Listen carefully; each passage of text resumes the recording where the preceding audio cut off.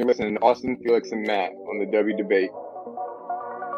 Welcome to the W Debate. All right, boys. Are we ready to debate? Austin, you tweeted something, girl. You tweeted your running back rankings. Explain yourself. Boy, that escalated quickly. I mean, that really got out of hand fast. He jumped up and That's Austin Nace. Who is going to be that guy? And for me, Bijan Robinson is still going to be that guy. Back to the ground with Robinson, who spins and then tries to bounce it. A stiff arm, another one as he rides it, keeps his balance. They're going to say he stepped out, but I'm Felix Sharp. Jay, I know you didn't think that we would get through this episode without mentioning the name one Zach F. Wilson. Screener draw. Oh, Wilson is going to uncork for the end zone, and he drops it in beautifully. And it is his roommate, Dax Milne, on the touchdown. That's Matt Bruning. G. Scott Jr. Obviously, I waxed poetic about him on the last episode, so I won't do that again here. And it's Dolphins Field on the carry. Watch out. Justin Fields. Hello, Columbus. 51 yards. Bruning, are you ready to go head-to-head with me? I am. Got to get my popcorn out here. Hold on. Got to continue. I got it. Kyle McCord is going to end up winning the job. He's going to be rated higher. Well, I'm not nearly as passionate about what I'm about to talk about. Our apologies to Kirk Herbstreit. We ran out of time. We'll get him rescheduled soon. And for Matt Bruning and Austin Nace, I'm Felix Sharp. Good night and good luck.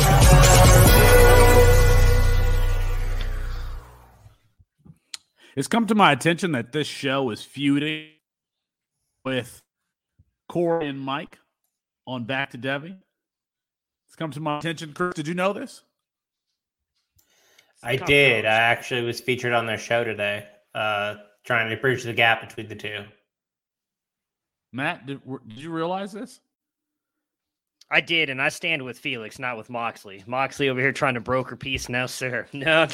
We're coming for Mike Valerie, baby. No. We want war. We absolutely want war. I've been waiting for this. I've been waiting for this conflict for a while.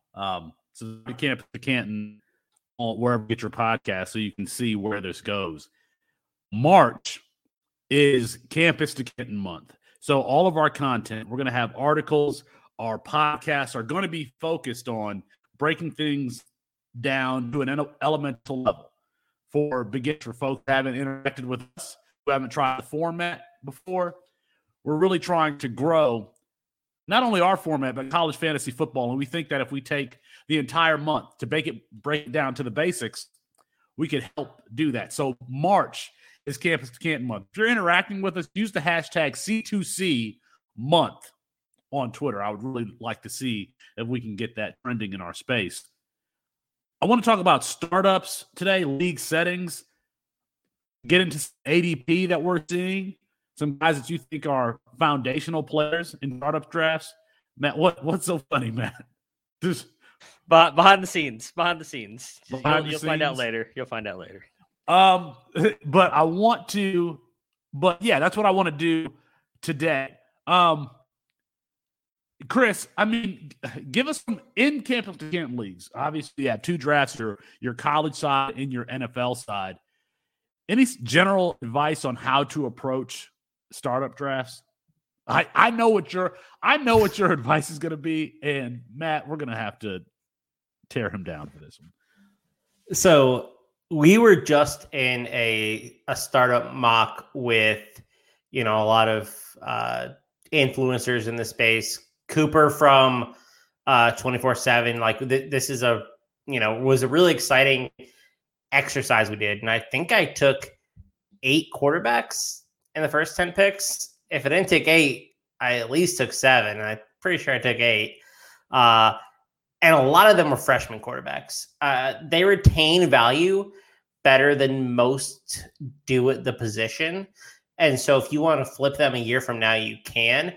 And my whole thought outside of, around like 1 or 2 is minimize the risk any way you can and try to maximize upside. And I think you're maximizing upside by doing this strategy. And it is not a popular one. And I am ready to be flamed, but I understand why the opposite opinion exists. I just think strategically it is the optimal roster strategy maximizer. Matthew, Chris Moxley. All right, let me look at this mock draft. We are going to have a show tomorrow at 6 p.m. Eastern where we go over this mock draft. And I'm going to these are Chris's picks, okay? In the first round, he took Emeka Egbuka, fine. In the second round, he took Malachi Nelson, fine. In the third round, he took Arch Manning, fine. Nice pick. In the fourth round, he takes Jackson Arnold. Okay. Another good pick. All right, fine. I don't understand the issue here. No, we're not moving on to other positions. In the fifth round, he takes Devin Brown, who is probably less than a 30% chance to start at Ohio State this year. And then does he stop there, Matthew? No, he doesn't stop there. In the sixth round, he takes Ty Simpson. 70% to start at Ohio State this year. Okay. I don't think that's true at all. Then he finishes his draft in the 9th and 10th round. This is just 10 rounds of a mock draft with Sam Leavitt from Michigan State in Lincoln Kineholz. Ohio State quarterback.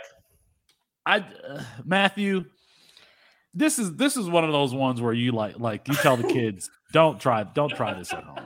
I would advise the kids not to do this at all. Not don't try this at home. Don't do this at all. I get like the first 4. It's continuing to do it after the fact. I mean, you said that these guys don't lose value. I mean, if you just look at the quarterbacks in our tier 1 and 2 from last year, I would argue only like maybe 3 of those guys retain their value. I mean, maybe if you want to put Connor Wigman in there, that's fine. But Gunnar Stockton. Oh, Wigman's increased his value like okay, that's fine. Fine. Okay, so 5 of the 12 because where's Taven Jackson at right now? Where's his? I was never drafting him. No, I understand it, but I'm going based off you're drafting all these guys. We think all these guys are going to retain their value. We don't know that though. Like I get the Arch and Jackson Arnold's right there too. Like Jackson Arnold, I don't have a problem with that either. Yeah, that and Devin Brown. Like okay, but what if he loses that job and he transfers out and ends up not being what we think he's going to be? I love Sam Leavitt. There's a shot that dude doesn't start for 3 years at Michigan State. I like Lincoln Kineholz. There's a shot he never starts at Ohio State. He may not be the starter next year. Like. I get the first part. That's what I said. I get the first 4. I would not have done it. I get it. After that, though, it felt like it was a bit that you were just like, oh, I'm just going to keep going. Like that's what it felt like when I was watching the draft. So the one thing I will say on this, and I think like I've maintained this position for a long time, and this is something that I've written about in our site too about freshman quarterbacks, but. There's a profile that I target, and it's not one of like Taven Jackson. It's one of like Ty Simpson, Devin Brown. I don't want to conflate profiles that I don't target with quarterback profiles that I do. Like I am willing to take. Like I have a ton of Connor Wegman from last year, even though we graded him lower than I think a lot of maybe other services did. Like I have a lot of Connor Wegman, and he was retained value. Like these players. On aggregate retained value. I just think wait, one last thing before I get roasted again. There is an assumption of risk after you get outside the 3rd round of Cam Stanton drafts. All you are trying to do is stay afloat. That's it. You're not trying to like hit rates get to like 25, 15% outside the 2nd round. Like it's tough. Even in the 1st and 2nd round, it's really low. Trying to maximize highly rated players is a strategy that I have in itself. And trying to maximize quarterbacks, which are the most valuable position, and ones who are highly graded and are going to good schools, I think that's a good strategy. I will defend this till the day I die. Like I think I like my draft. I don't. He took 9 freshmen and Emeka Ibuka. No, I mean Devin Brown's technically a sophomore. Whatever. Oh, Devin Brown. Sorry, Yeah. Devin Brown. So it's high Oh. school. So 8 here's- true freshmen. Here's my 7. issue with that Mox though is I don't necessarily disagree with what you're saying. It's the 9 straight picks of it, because I get your the possible hit rate after second round and all this stuff, but you're also then advising, if you're advising people to do this, you're assuming you're going to be able to trade some of those quarterbacks, which there's a chance that you may not, and you're not necessarily building out your team for future success. Because you're not going to have, like, if you're ending up later on the draft to build out your wide receiver running back, or you're going to have to go with these CFF guys who don't necessarily have a chance of making it into the NFL, which that part has to matter. Like in a C2C league, your NFL team has to matter. I know some people don't care about their NFL teams and all they care about is their college side, but you have to help build that pipeline. You may not be able to trade those quarterbacks. Sure. Mox is thinking.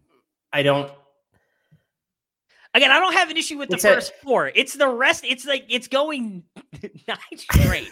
That's where you lose me. I don't necessarily have an issue with your strategy and like if you're leaving like first 5 rounds with like 4 or 3 freshman quarterbacks. I actually don't think that's a bad strategy. It's leaving 10 rounds with 9 quarterbacks and 1 wide receiver that I'm just like, but what are you going to do for the rest of your team? Listen, you're underrating my Dontavius Braswell selection.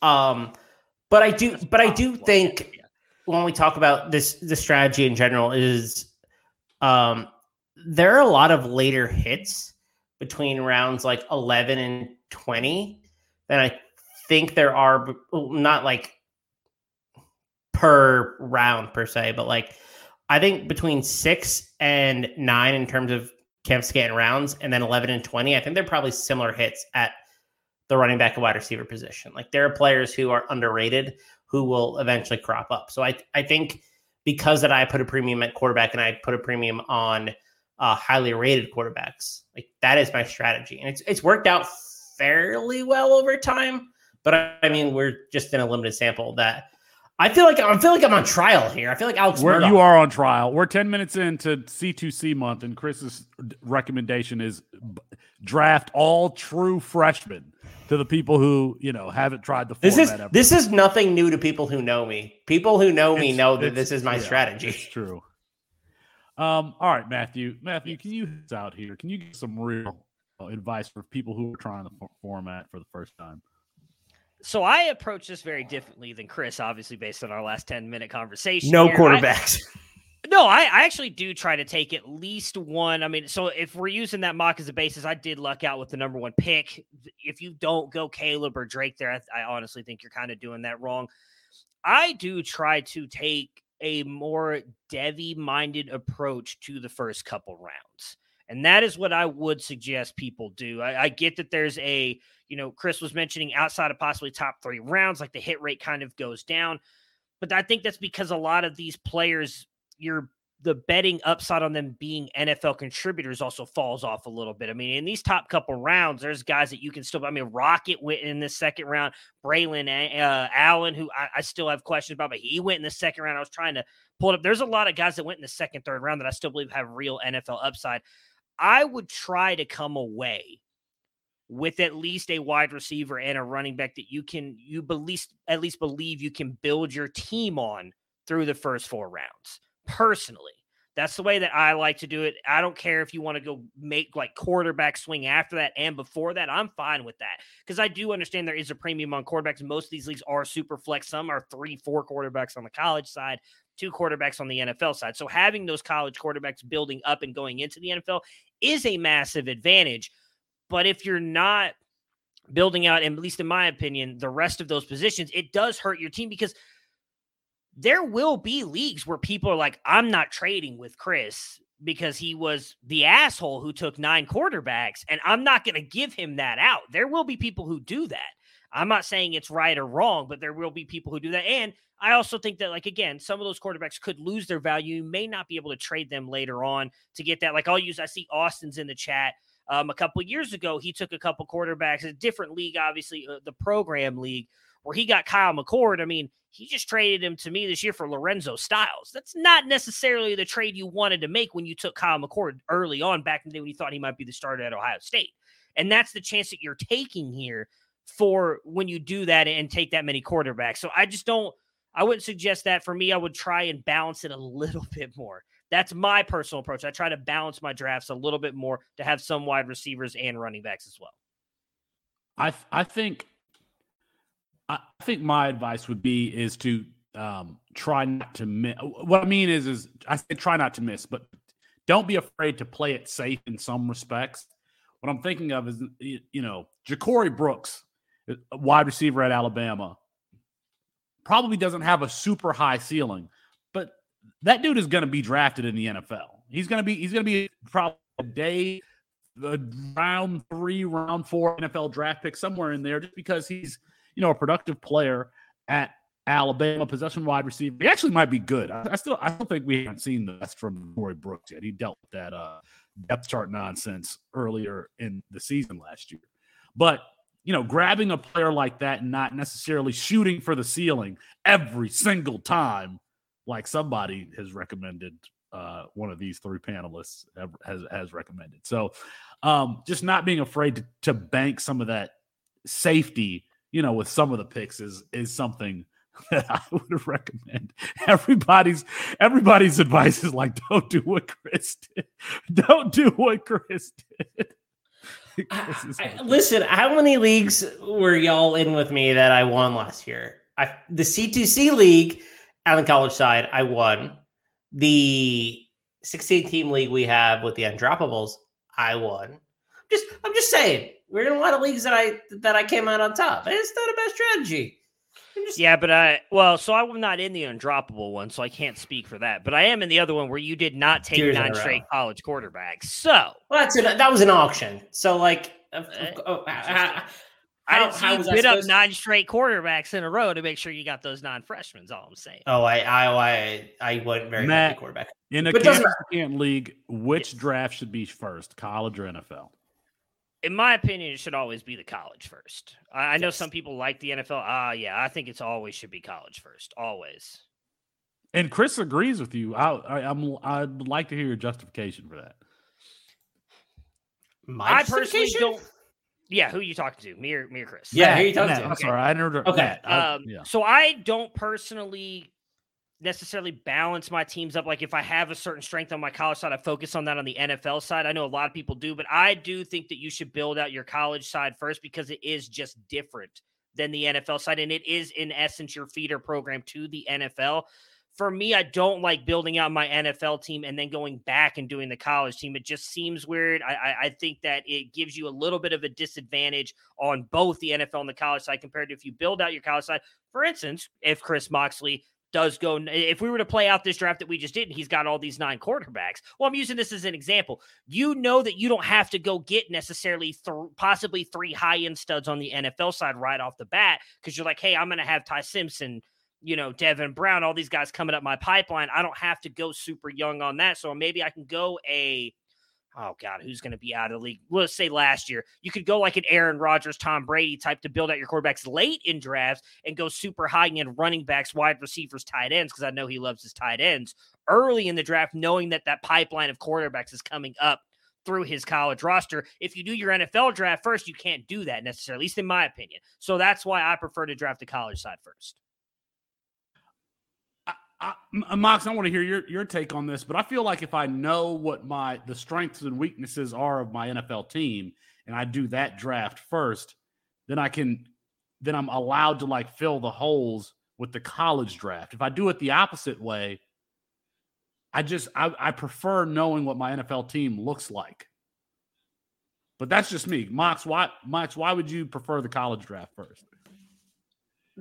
So I prefer the college draft first because I think the first 2, let's say 3 rounds of your college draft are basically basically like a shallow Debbie. is the way to look at it, right? Like those are players who are going to probably immediately impact your NFL roster within 2 or 3 years, period. You're looking at a guy like Caleb Williams or Raheem Sanders, Braylon Allen, right? Like these are all players who are going to be impact players. When you draft your college draft first, you have an idea of who's coming into your pipeline. And then when you draft the NFL draft, you are more willing to take a player like 2 years ago, Tom Brady, 3 years ago, Matt Ryan. Like it just opens up so many more possibilities to your NFL side. And because there are less teams and less variability, I think you need to draft the NFL first because the variability aspect is so important. Or the college side first, because the variability aspect is so important because you have set expectations on the NFL side. And so when you draft that college side first, you need to hammer positions, I think, in line with your league expectations. I mean, I've just always been a big fan of the college side first because I think that is what informs how you draft the NFL side from a strategic perspective because of the variance and variability. Like variance is just so much different. Like that's kind of always been my assumption. So you should limit variance later rather than earlier. A commenter in the chat adds, biggest mistake newbies make is trying to fit the two rosters together perfectly and reach on the college side. So I always say college first so you don't do that. Okay. All right. Let's get into league settings. Matt, do you have any particular league settings that you like? I know, on the college side, we've kind of experimented with this. I don't know how much I like it, but you can go. I mean, there are enough quarterbacks in college where you can go triple flex. So you can have, your Power 5 guy, but if you go triple super flex, you can have, somebody from the Mountain West or the MAC conference or Conference USA, and it makes those players a little bit more valuable. I don't know. The argument could be that it puts too much value on the quarterback position, but if you do, 4-point passing touchdowns and limit yardage bonuses and all that stuff, I think that it could balance out. And it makes it more fun. I think the fun thing about Campus to Canton is, paying attention to that Mountain West game, Nevada versus Colorado State, and you have players in that game. That makes it a little bit fun. So that would be one particular setting that I like, is potentially including triple superflex. What about you, Matt? Yeah, I like that a lot. There's a couple that I joined. I want to say it was last year that we did that. For me, I would open, I won't say as many flex as you can, but I would put a premium on opening multiple flexes because of what you just mentioned. You get a lot of those great MAC games at the end of the year where like you get those players going off for like what Carson Steele had like 40 something points one Wednesday night a couple years ago. You get some of these wide receivers. Didn't Konata Munfield have like a massive game a couple years ago for Akron toward the end of the year? Like you get these guys having these massive games and people may be a little bit worried of putting those guys in their lineups if you only have like say 2 flex spots and you're only starting 2 wide receivers. So I personally like to open that up. If you are a beginner doing it, if you feel more comfortable doing it, if you go talking about strictly like how dynasty leagues usually do it, where it's like super flex, 2 running back, 2 wide receiver, 2 flex, there's nothing wrong with that either. But I do think obviously with college rosters, most of them are 45 man deep. It is a little bit fun, I think, to expand the starting rosters a little bit more to allow a little bit more fluidity with your roster personally. So I always suggest going like if you can do 3 or 4 flexes, if you want to add one of those as another super flex. I love that because the other thing is too, the quarterback scoring. When you start playing C2C leagues, you'll realize that, yeah, there's still some guys up at the top, probably those top, I want to say 8 or 9 are kind of separated. But then once you get to like 10 through like 24, 30, like they're not separated by that many points. So it's not like the NFL side where there's a massive gap between like 1 and through 5 and then 8 through 13. And then like you go look at the bottom of the super flex guys like Daniel Jones, a bad example this year because he was good, like Baker Mayfield's of the world, who are scoring you like 8 points compared to even Daniel Jones, who was up at like QB 12 scoring you like 22. There's not that big of a gap on the college side of things. So I do like the third super flex thing, but if you're just starting out and you want to work your way into that, the difference with C2C and dynasty leagues is that's a much easier thing to implement than it is in a dynasty league trying to add in a super flex spot. So if you want to start small first, do that. I think it's a lot of fun and then expand later. I do want to add that, the standard roster on the college side of C2Cs is 45 players. You will probably need all of those players to start at some point in the season between bye weeks. You got to remember, it's college football. Teams don't have one bye week. They might have 3, bye weeks. So, and then there are injuries. So you will probably start all of those players. Now, Fantrax has made that a little bit easier because there's this automatic substitution thing. So if a player that you've played doesn't actually play, it'll sub in another player.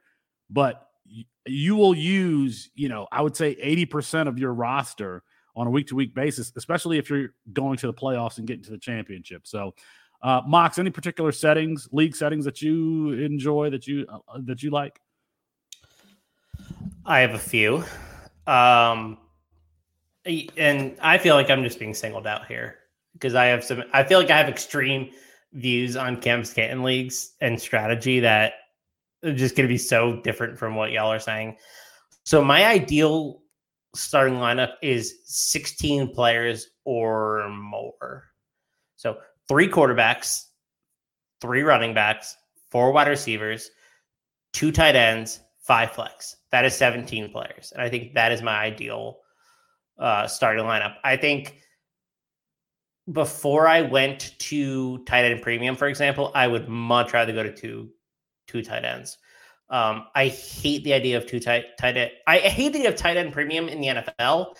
It's exacerbated in college where tight ends are even less of the offense, on aggregate. And so I think 2 tight ends is a much better strategy, but I want to start like 17 players versus the, generally speaking, like 10 or 11 that you start in the NFL.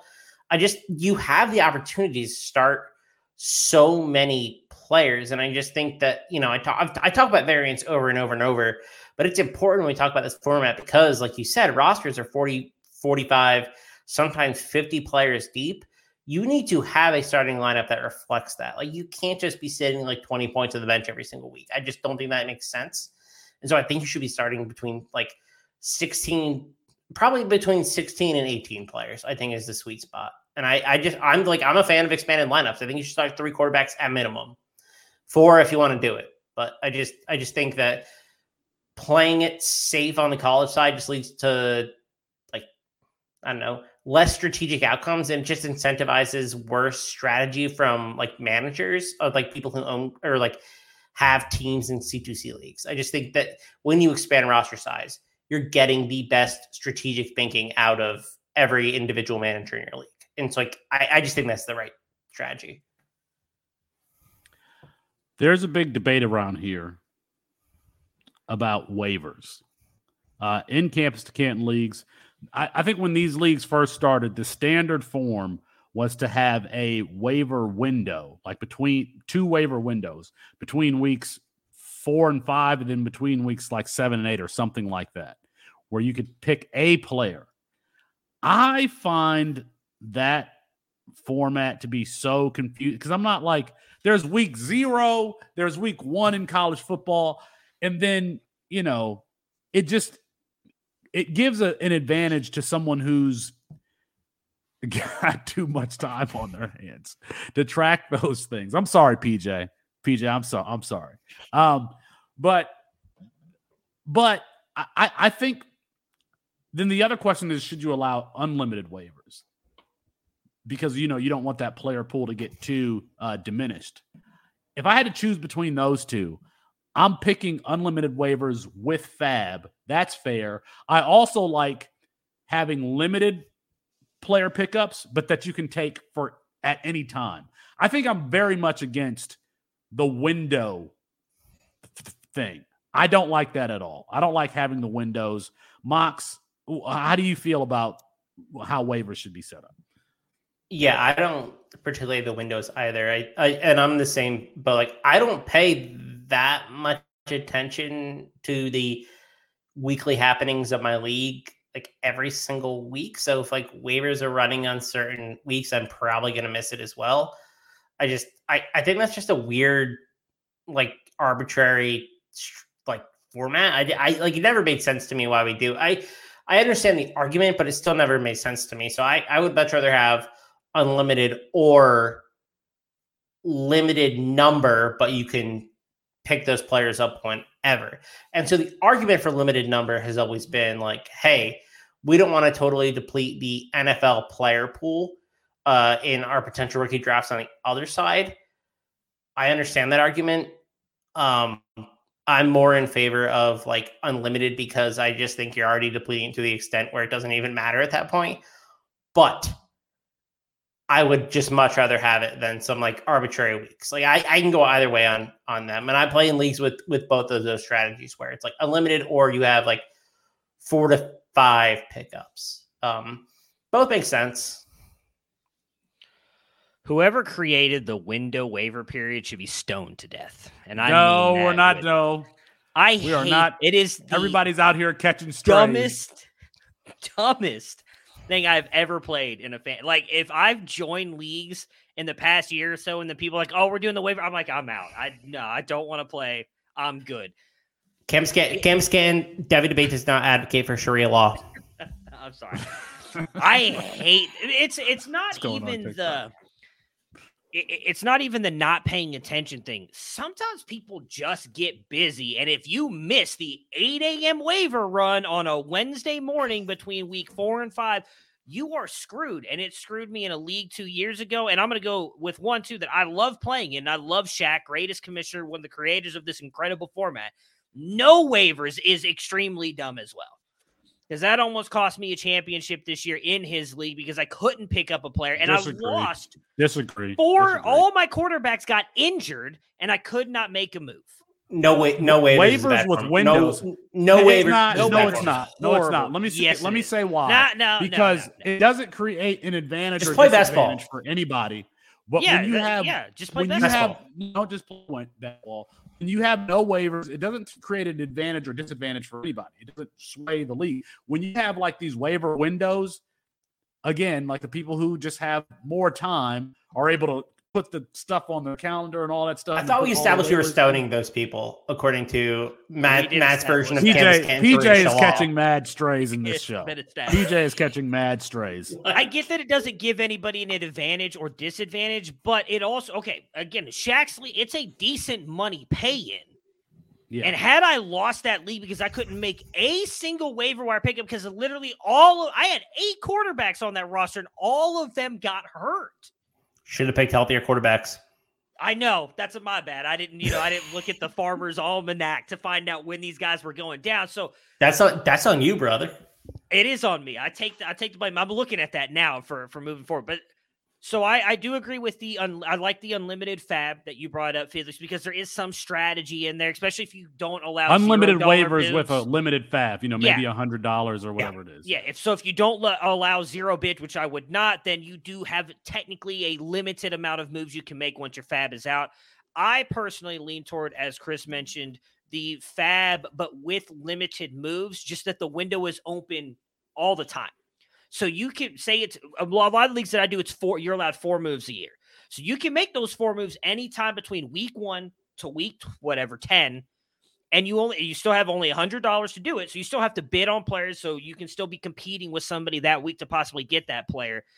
But it still allows some players to be in the pool. And I think it also invokes some strategy as well, because we see all the time in those first couple weeks, some of these guys absolutely blow up in the CFF world, and you're like, oh, I got to go spend all this money on him. You may drop $60 on him and waste one of your waiver moves, and then he ends up doing nothing.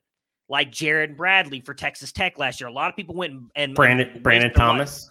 Brandon Thomas. They blew the guy who jumped for Felix there, jumped him up to like RP20 something after one. Brandon Thomas from Memphis, who had health problems. He did. He did have health problems. I mean, it's not like, but it wasn't just me. Go out there. There was another wide receiver, I think, from Texas Tech. I remember Jared. But there are a lot of positive players on this spectrum. Right. Braylon Allen was not drafted anywhere in a lot of places on the waiver wire. I remember trading to get a waiver wire pickup so I could pick him. Devontae Walker out a lot of places. Somebody like Dominic Lovett. I have in my top 20 at wide receiver. At least up until this year, he was on waivers in a lot of places. These waiver wire pickups are very, very valuable. Oh, I mean, even Rasheen Ali a couple years ago, who I went on a waiver pickup like that. But that's why CJ Donaldson. I mean, we can go on and on. Yeah. That's why I like the limited waivers with Fab, because it's a strategy thing. You have to decide if you want to use one of your claims on one of these players and then your Fab money as well. So it adds a little bit more strategy in there, because in a lot of leagues, I'm almost positive in some of the ones that Austin commissions, you can also trade for Fab as well, which then just adds another layer of strategy into it, which I like. I like there being more strategy in there. So if you're going to do it, I would suggest either Fab Unlimited or Fab, whatever, limited amount, whether it's 4 or 5, just get rid of the windows, because it's also very just confusing at the end of the day, because that's the other part too. Like you said, if you don't have the timer, what happens if someone's wife is giving birth to their child that day, you didn't have time to put in for CJ Donaldson or whomever, and then you miss that pickup? Well, now you don't get that waiver pickup back. It's not like, oh, well, when week 8 rolls around, you can make 2 pickups. Nope, you still only get the 1. And if you miss it on that week 2, you just missed out on any waiver pickups the whole year. Like, I just think you miss out on that player for like the life of their career. And those players can be really valuable. So it sounds like we are very much for no windows. I think that eventually there needs to be maybe 1 or 2 uniform options, because that's in Dynasty, waivers are uniform. Either you get, waiver priority or you get Fab, and that's kind of what it is. I hate having to remember from league to league in C2C which waiver rules they have. All right. I want to do this exercise, guys. I want to let's say that we're in a startup. I want to go through 5 rounds, the first 5 rounds, and you give me a foundational player for the college side of your C2C draft. And Chris is rubbing his hands together, because I guess he's got some fire takes. So I just got quarterbacks out of the wazoo, baby. Oh my God! Should we all give our round 1 foundational player, or should we? Yeah, let's go through each round together. Yeah. Well, I wonder if every player Chris picks is going to be a true freshman. I guess let's see, Chris. Probably. Start us off.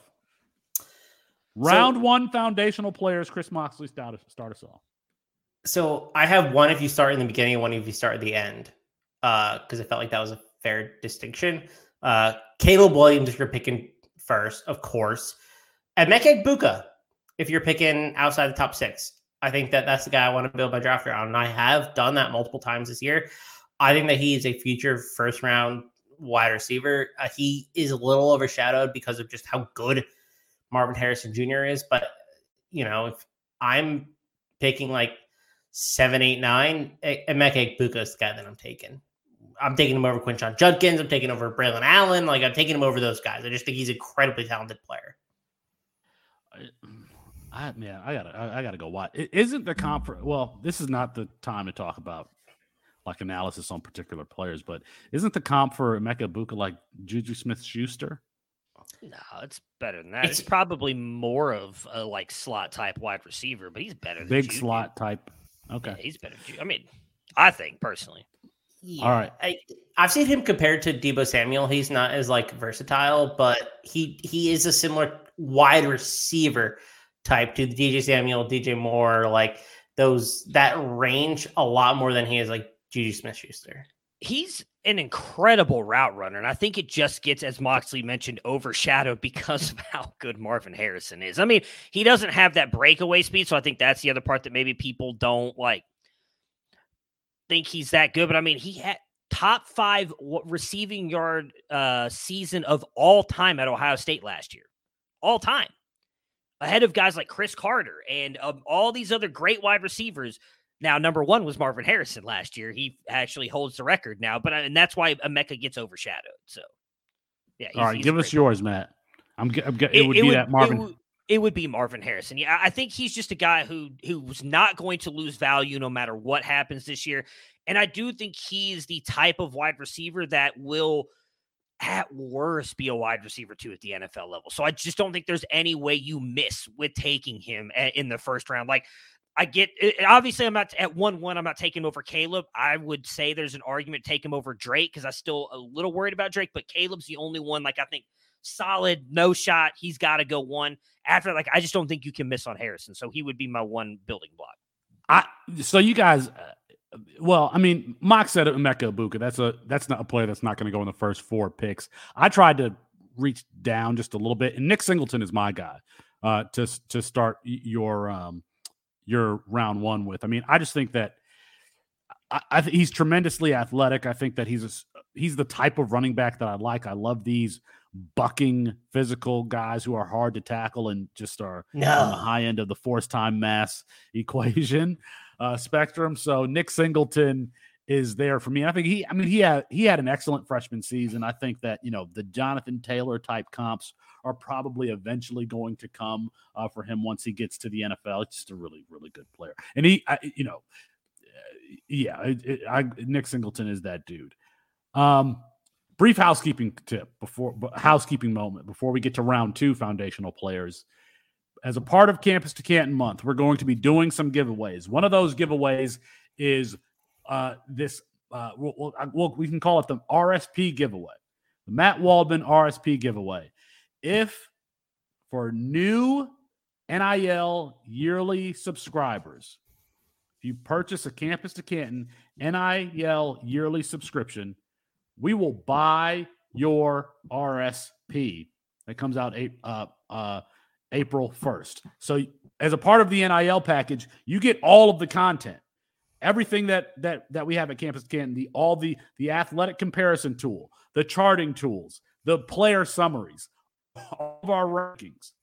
Plus you get the freshman and supplemental draft guide, which dropped today, the Debbie guide, which is going to be coming later this spring, and the CFF guide. Plus, now this is a little limited supply here.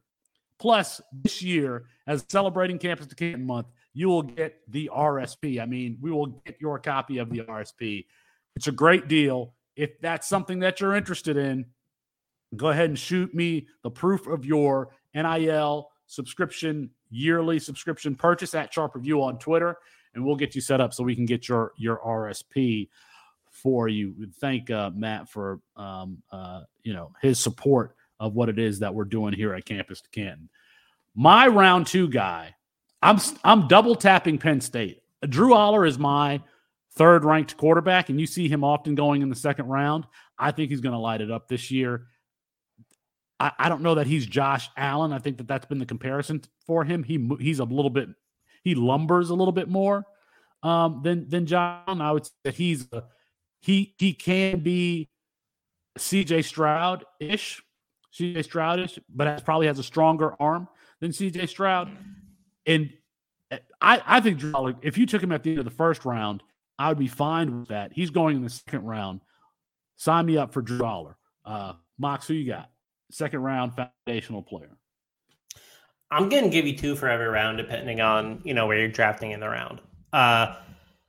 Cedric Baxter and Dante Moore. So 2 freshmen that I want to build my team around. Cedric Baxter is our RB1. If you are reading the freshman and supplemental guide, you will get a whole breakdown on why we have rated him there. Very good player coming out of Texas, or going to Texas, I should say.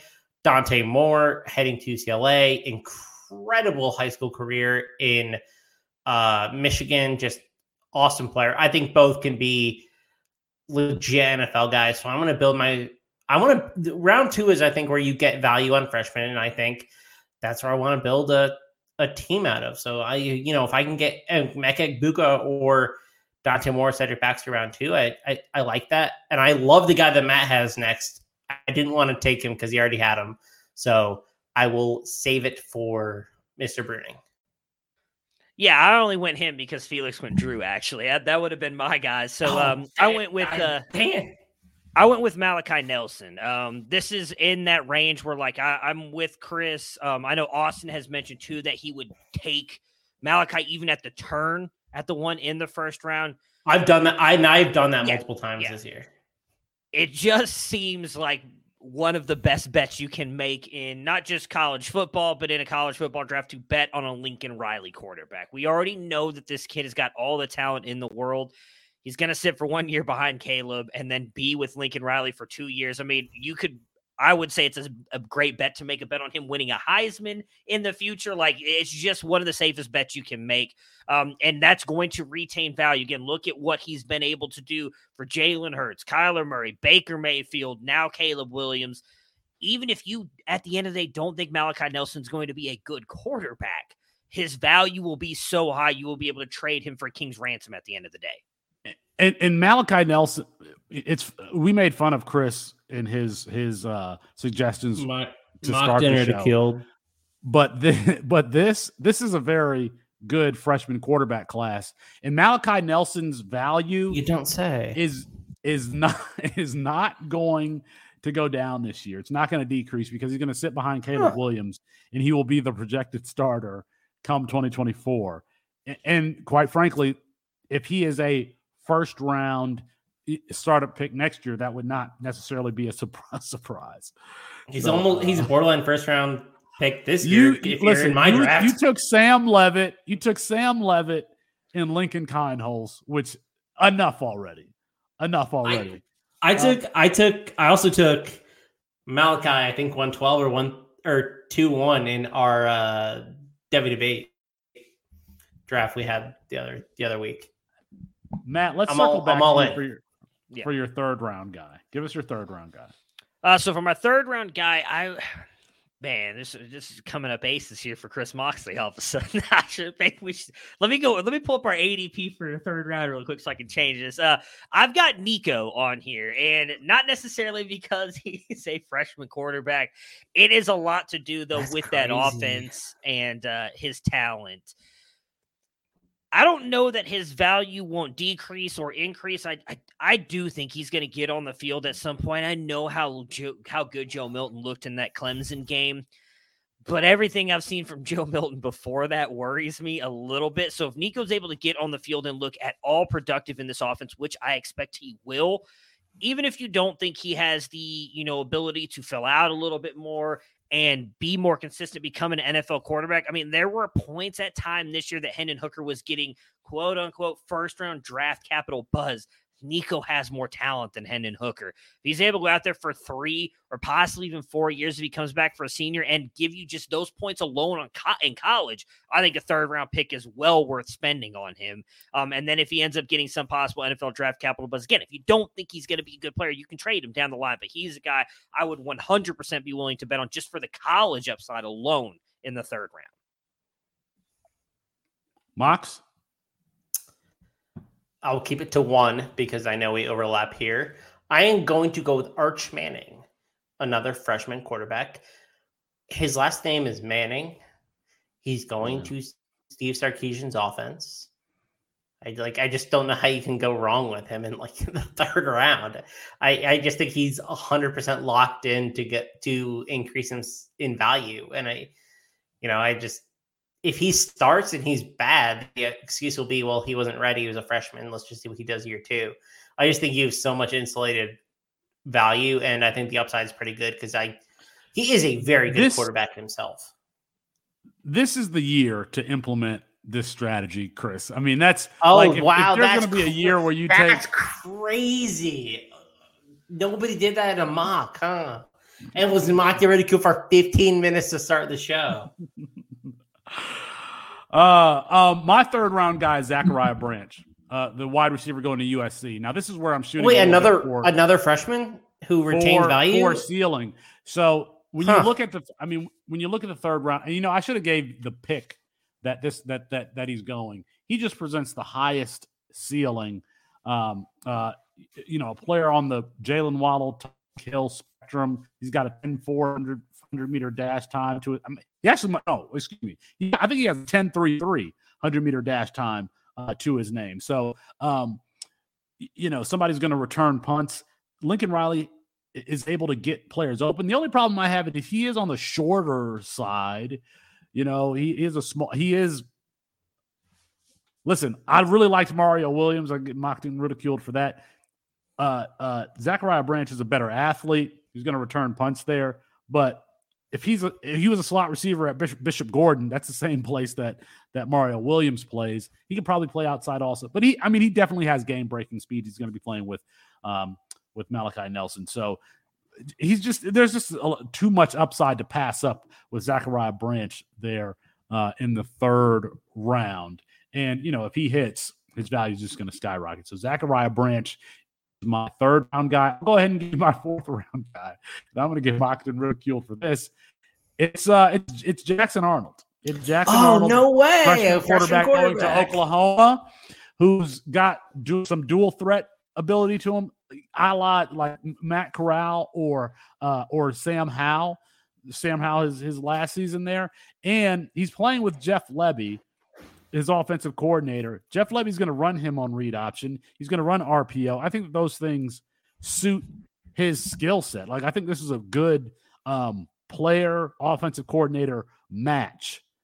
And after Dylan Gabriel leaves Oklahoma, it's going to be all up for Jackson Arnold. There are 5 guys in this class that are really, really attractive as far as values go, and Jackson Arnold is one of them. So here in the 4th round, I'm taking Jackson Arnold. Mox, who you got?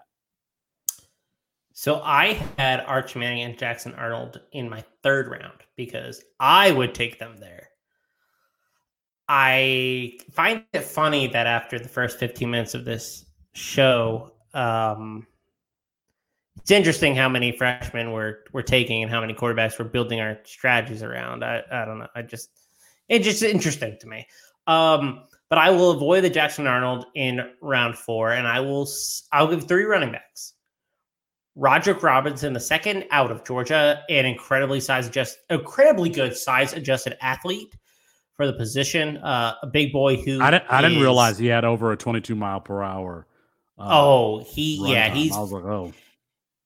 a freak athlete at his size. Just like an incredibly good player, and going to a school that has traditionally developed running backs fairly well in Georgia. I think Jason McClellan, Justice Haynes, both Alabama running backs are pretty interesting here as well. McClellan is probably going to be the lead back as a 4th-year player, who we saw catch passes, and I think that Alabama wants to deploy him that way. And then Justice Haynes, who I think is probably second best running back in this class. I don't think a 4th-round value on any of these players is bad at all. Yeah, so for mine, I went with Brandon Ennis, the Ohio State another freshman. So he fits the Brian Hartline mold of these guys that he just goes after, these very savvy route technicians, right around the same size as both Garrett Wilson and JSN. He can play inside. He can play outside. He is good on special teams, return multiple punts and kickoffs for touchdowns this year alone for American Heritage. He is the one that I think will break multiple year 1 zeros for them this year, even with as loaded as that wide receiver room is. I know he's not massive. He's only listed at 5'11", 180. I just think he's going to be that good. He's not going to test as like the superior athlete or anything like that, but he is the guy that I think will be like the next Garrett Wilson for the Buckeyes over the next couple of years. And he doesn't have to worry about quarterback play or the offense not being good moving forward. So he's a guy that I would bet on. It's going to end up being a 1st-round pick for your NFL squad later down the road as well. All right, is it back to me on 5th round, last one? Yeah. 5th round foundational player. Now we're starting to get more speculative. And this player, so I'm going Devontae Walker here. Devontae Walker is ADP is actually outside of the 5th round. I have no problem taking him in the 5th round. He's going to be Drake May's number 1 wide receiver. You have to think he's going to be Drake May's number 1 wide receiver. He'll probably be the most athletic out of. If you haven't watched Devontae Walker play, I think Christian Watson is a good comp for him. There are these players on the Christian Watson spectrum. I think that includes Martavis Bryant. It includes, quite frankly, on the lower end of the spectrum, Marquez Valdez-Scantling. But these guys who are 6'3", 100 and 200 pounds, who can run, a 4.4 and get vertical. That's what Devontae Walker is, and I think he has a more complete skill set. I was in a Dynasty DLF 2024 rookie mock draft, and I took Devontae Walker in the 2nd round. I think that we could really see him elevate his profile. So here in the 5th round, I'm taking Drake May's number 1 wide receiver in Devontae Walker to kind of round out my foundational players here. Mox, who you got in the 5th round? Yeah, I think I would be between a couple different wide receivers. I'm trying to give advice to the masses, so I don't want to inundate them with quarterback propaganda, even though that's might be what I would do. I'll give you 2. I think Mekhi Lemon is a really interesting pick here. He is the other wide receiver going to USC. I think he's a really good player and will probably feature, pretty prominently at the end of the year and the early next year. I think Tet McMillan is the other one who he's a wide receiver at Arizona. We had a lot of questions about him coming into last year. I think he answered a lot of them. I still question his athleticism and what that upside is for the NFL, but he will be a very productive player and he's still very young. So I think there's a good reason to bet on the upside of probably both those dudes. Yeah, I like both those calls. So for mine, I hadn't picked a running back yet, and this is actually where I like to try and attack running backs as I get through the C2C, especially if I go heavy wide receiver and quarterback, depending on where I'm picking early on. I want Ruben Owens because I think he satisfies both of what you want, a CFF guy and a guy who has that NFL upside. Depending on what recruiting service you look at, he's their number 1 running back, extremely good receiving back. Now, I still think he's a little bit raw of a runner, but we have him ranked at a top, or he's over 21 miles per hour. He's one of the faster guys in this class. I think he shows some nuance as a runner. I know Austin's big thing he's brought up before is he struggles a little bit to gear down.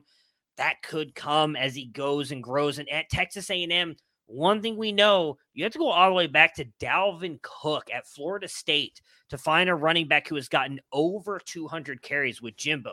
He does not, just punish these guys every single year and have them get 250, 300 carries. So he's likely going to be fairly, I don't want to say well rested, but hopefully healthy going into the NFL. And I understand he's on the older end of this running back class.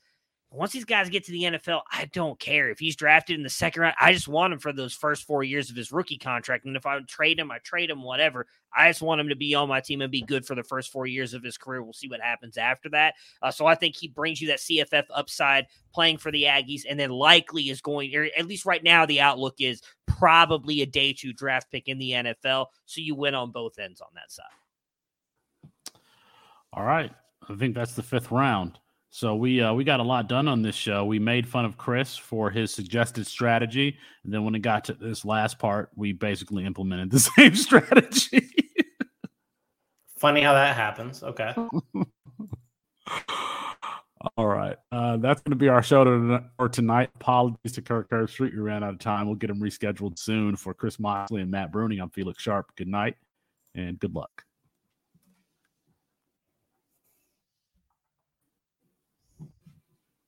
Do you want to end it? Yeah, I do.